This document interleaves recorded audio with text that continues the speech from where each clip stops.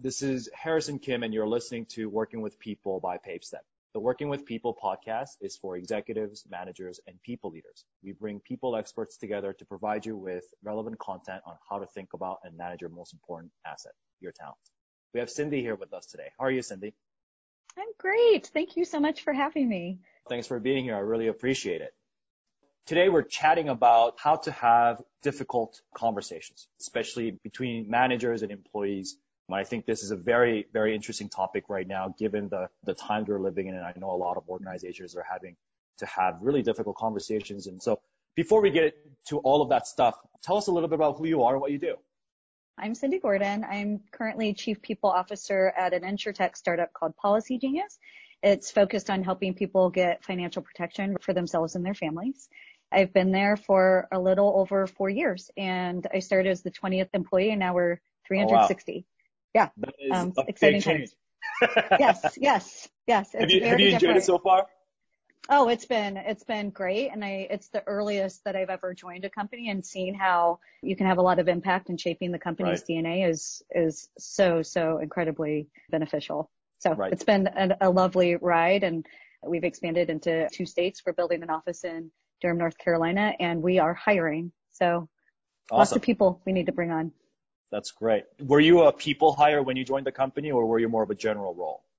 I was a people hire. I think it's rare to bring on a head of people so early in a company's growth, but the co-founders, Jen and Francois, just really value talent and talent development and wanted to make sure they were building the framework early on. Awesome. That's great. So let's get into it. What are some of the typical tough conversations in the workplace that managers and employers have with their employees? I'm going to start out answering this question indirectly. I think conversations, period, regardless of environment, can be tough when you're dealing with human beings. We're each wired differently and each have our own specific needs and our own internal scripts. Whenever those aspects are misaligned in any relationship, even if it's with your employer, it can be triggering and a prime breeding ground for conflict. When I think of the toughest of tough conversations, it's when you're dealing with more behavioral elements versus something tactical that can be easily course corrected. And the behavioral side of human beings is like a black box. Right. And there's so much ambiguity there, and it can skew toward negative biases or worst case scenario narratives because we're trying to protect ourselves.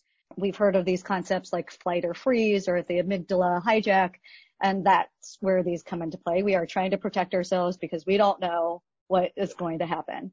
So when you think about that as it applies to the workplace context, we can see these issues surface when it comes to collaboration and highly collaborative environments with a lot of team-based, or when it comes to straight up performance. It's important to create an environment that is psychologically safe for colleagues to feel comfortable, to share thoughts, and providing enough tools and frameworks in a common language for effective communication and feedback. Because if that is a part of the everyday, then when you do have to have a tough conversation, it's a little bit easier to slide into that type of realm. At the end of the day, most of us want to do our jobs and we want to know how we're doing. And so that can be a very vulnerable place when we can't make those decisions for ourselves entirely. And so on the tactical side, we use a framework with managers and employees to add more clarity around expectation setting and having effective conversations.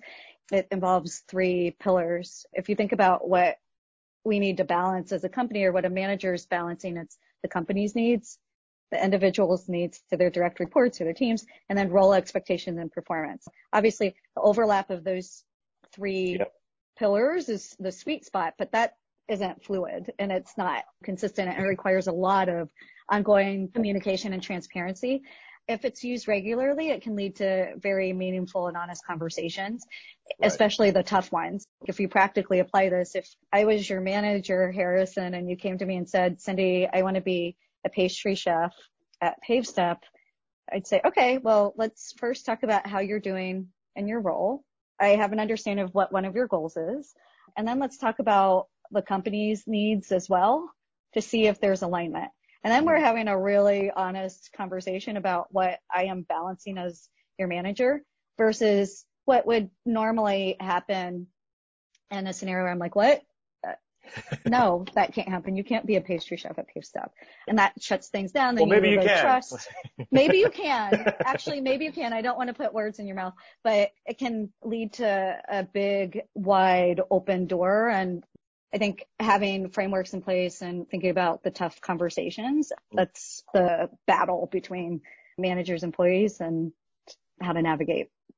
Yeah, I really love the few things that you just talked about there around having a common language and a well-established framework for communication, I think is extremely important. Because when you're having a conversation, you know where the other person's coming from, so you don't take any kind of offense to it that's unnecessary. Feedback and just having tough conversations is obviously something that we're really passionate about as well. And one of the things that we talk about all the time is having these tough conversations or feedback is like learning a new language. You really need to have time and practice and get on the same page and use the same language. Absolutely. You talk about this flight response. It's human nature. Yes, survival mode, protecting ourselves. That makes sense. Yeah, absolutely. I think that all really resonates well with me. So let's get a little bit more tactical here. What is the best way to approach having those tough conversations? Is there a simple formula that most managers can follow or you follow? Yes, I think the first step is having a check-in with yourself. So if you're the one that's approaching somebody to have the tough conversation, one is making sure that you're assuming positive intent. And then ensuring that you understand the purpose of why you're having a tough conversation. We can get in our heads a lot, and there may be a tinge of resentment or frustration that may come to the surface, and just making sure that we calibrate and take that step back and remember why we would be having these conversations to begin with. Shifting away from protecting ourselves and towards the other person, we can think about why we're having the conversation even more so, and then where they sit and where you need to start in having the conversation. And there's this other concept called the unconscious incompetence scale. People can sit anywhere from being unconsciously incompetent, which oftentimes can be totally self-lacking awareness, all the way through to unconscious competence, where you're just naturally there and you've got the skills and you're fine. Some of it's just understanding and calibrating where somebody sits on the scale and how you need to set yourself up to have the conversation with yourself, and asking a question like, am I doing all I can to help set this person up for success? The second step is coming to terms with the fact that it's going to be a tough conversation. It's not going to be comfortable. It's a conflict. It's a potential tough conversation. You actually might not know how the person's going to react. If we were solving for comfort with conflict, then we'd likely never have that conversation ever. If we're solving for comfort with discomfort, then it can help to name the situation a bit, accept it, put it to the side, not solve for principle, but we're actually solving for reality. The next step is then framing the actual conversation that you're going to have. I like to use this analogy where you're bringing the horses to the water with you versus dumping the water on the horse. If you visualize that, bring them along with you. Don't just pummel them. And so I don't know if you've heard of the experience cube, but it breaks down how to have a tough or a feedback conversation period in 4 steps. The first step is the observation step, which is critical. Start with the facts, then move on to your thoughts. What are your beliefs or assumptions or expectations from the facts that you observed? Then moving to how you feel. Is it basic, sad, mad, glad, scared? That's when you share the feelings. Then moving to what outcome you seek through your wants. A lot of people will lead with what they want, which is dumping the water on the horse. And if you think about feedback, you're likely sharing something with them that they're not aware of, or maybe they're not in a place to receive. And so starting with taking them along your own journey and getting to the point where you're having a conversation is huge. We use those frameworks, and then through feedback training at Policy Genius, we try to start out with the stickier stuff, which is positive intent, remembering why you're even having the conversation, and coming to terms with comfort with discomfort. Yeah, like you said, it's not supposed to be easy. You're supposed to prepare. You're supposed to think through it and be thoughtful. One of the things that we talk about internally is verbs. And what I mean by that is when you talk about your first component around making sure you're stating the facts or specific behaviors that you see, what we want to emphasize is use verbs to describe the situation and the person's behaviors, not the perceived trait or intention that you think this person is doing. It's so important. And then you're not passing judgment, because if you stick with the verbs, then it's more of the objective statements than the perception of judgment. And that's automatically going to put somebody on the defense. Absolutely. Absolutely. Yep. For these types of conversation, should employers give employees some kind of context or time to prepare? What does that look like? At a higher level, another saying that I have, the only surprises in the workplace that are good are food and swag.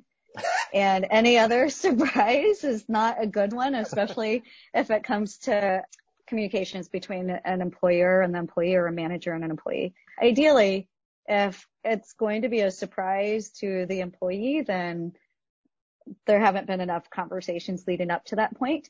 And that takes us back to the horse to the water analogy.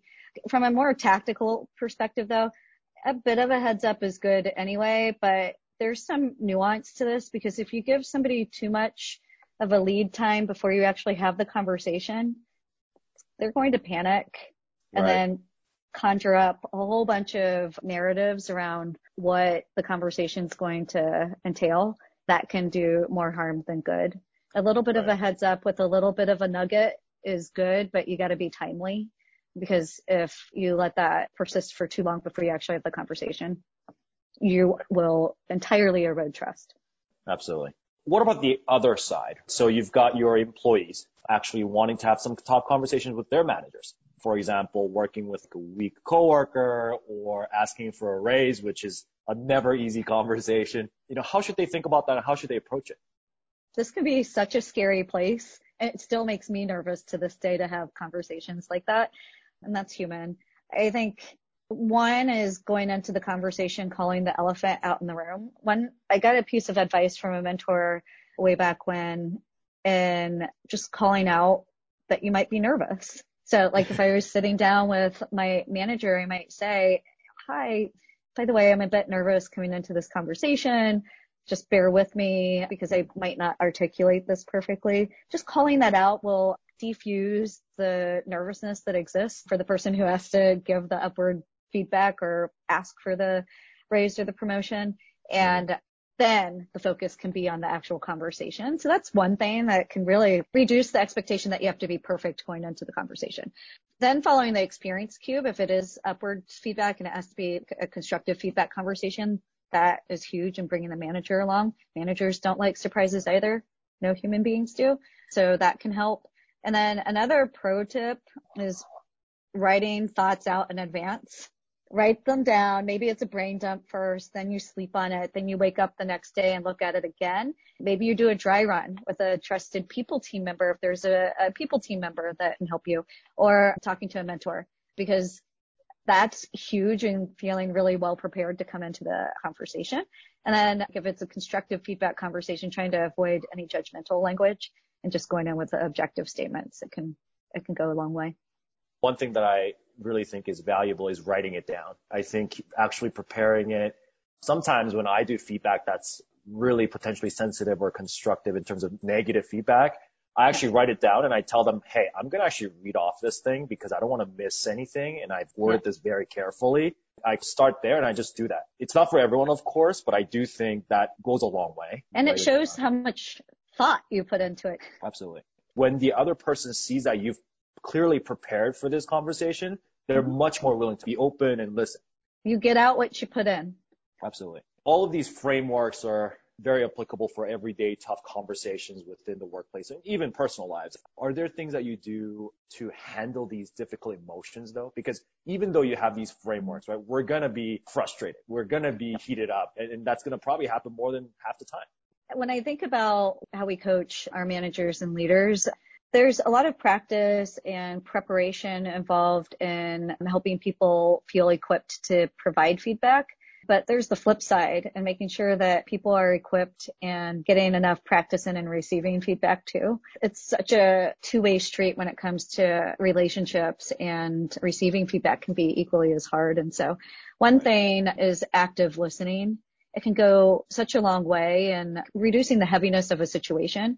It might mean that there are multiple conversations instead of just one that you have to have with an employee, but maybe that's okay because you're building trust and you can have more effective conversations and honest ones as a result. Otherwise, if you're rushing toward the end result, it could be very one-sided. agenda laden and have a dead end to it, and it's going to be a worse outcome. I've found, sure you have seen this too, most feedback scenarios and tough ones, regardless of who initiates that conversation, it usually winds up involving two-way feedback because it's an effort in better understanding how two people can work better together and understanding each other's perspectives. You're trying to understand more about each other. There's this added nuance when it is a performance conversation, right? That cannot be avoided, but you can still move the needle significantly if you've had more of a trust-based foundation in doing so by hearing somebody out and empathizing and understanding, having the overlay of what performance expectations are. Absolutely. Given the world we're living in right now, May 2020, everyone's kind of working remote, everyone's on video sharing platforms. Do you have any tactical tips on how you can have these tougher conversations more effectively? Because I feel like that's a little bit tricky. It can be tricky, although I think there are pros and cons. It can be really nerve-wracking to be in a room with the same person when you're having a tough conversation. There's a lot of energy there. There's beauty in having a device serving as a protective barrier in a conversation that's going to be tough. So I think that's one thing. I also think this world of remote work is a great forcing mechanism for us to communicate better. We can still see each other through video, and to the extent people are aware of how they're responding through video, then that can help. So it's almost a forcing mechanism to have better and more effective and more frequent communications, because you can't do a drive-by. You can't just sit beside somebody and expect something to seep through by osmosis. It's more deliberate when you're scheduling meetings and having conversations. And so I think some of those can be pros where we can seize the opportunity to practice better communication. Absolutely. I completely agree with you there. It's like writing a letter to somebody. You are usually much more thoughtful and structured and making sure that the communication comes off clearly, because you know how sometimes people can read between the lines. Yeah. Video is much better than a phone call. So to the extent that that's a capability that companies have, then leveraging that for tough communications is the best route to go. Absolutely. So I have two final questions for you. Okay. One is, any interesting stories that you can share about having tough conversations? Any fun or crazy ones? I'll keep it a little general, but given our McKinsey backgrounds, I will say that underperformance conversations are the most difficult for me. And, especially when you're talking to people who are working their butts off and you care about them, that can be really hard to just say, hey, I acknowledge these things, but you're not performing. You're not meeting expectations. So my time at McKinsey when I was in professional development was primarily centered around giving feedback to and having performance conversations with highly driven, overachieving, incredibly smart consultants who likely had never been told by someone that they weren't anything but successful, whatever they perceived success to be. That was a great experience for me in practicing the art of having tough conversations in those situations that we talked about before on the unconscious incompetence scale. When somebody's not ready to accept or is totally unaware, I learned then to have multiple conversations. There were a few scenarios where I felt like I had crushed somebody's world, where they thought it was the end of the world. And in their heads, they're likely thinking, I'm not good enough, or I'm a failure. This has never happened to me before. And my way of helping to be empathetic and relate to them is talking about my own failures, whatever I perceive to be my failures, and learnings from them, the growth opportunities that came out of it all. And I can safely say that there isn't a single person who comes to mind. And I was at McKinsey for a really long time having these conversations with hundreds of consultants, not all bad conversations, but having performance conversations with hundreds of consultants, by the way. The ones that were tougher, where I might have had to ask somebody to leave the company, I can't think of anybody who is not in a better place now or more self-aware or came out of it learning more about what they wanted to get out of a situation or what their true needs were, and finding a better career that aligned with what value they could bring to the table. So that's what's most interesting. But that point in time where you're hearing something that is contrary to what you want to get out of a situation and coming to terms with that, and the acceptance can be a journey. I'm thankful for those situations. I've learned a lot from those conversations with people, but it was tough.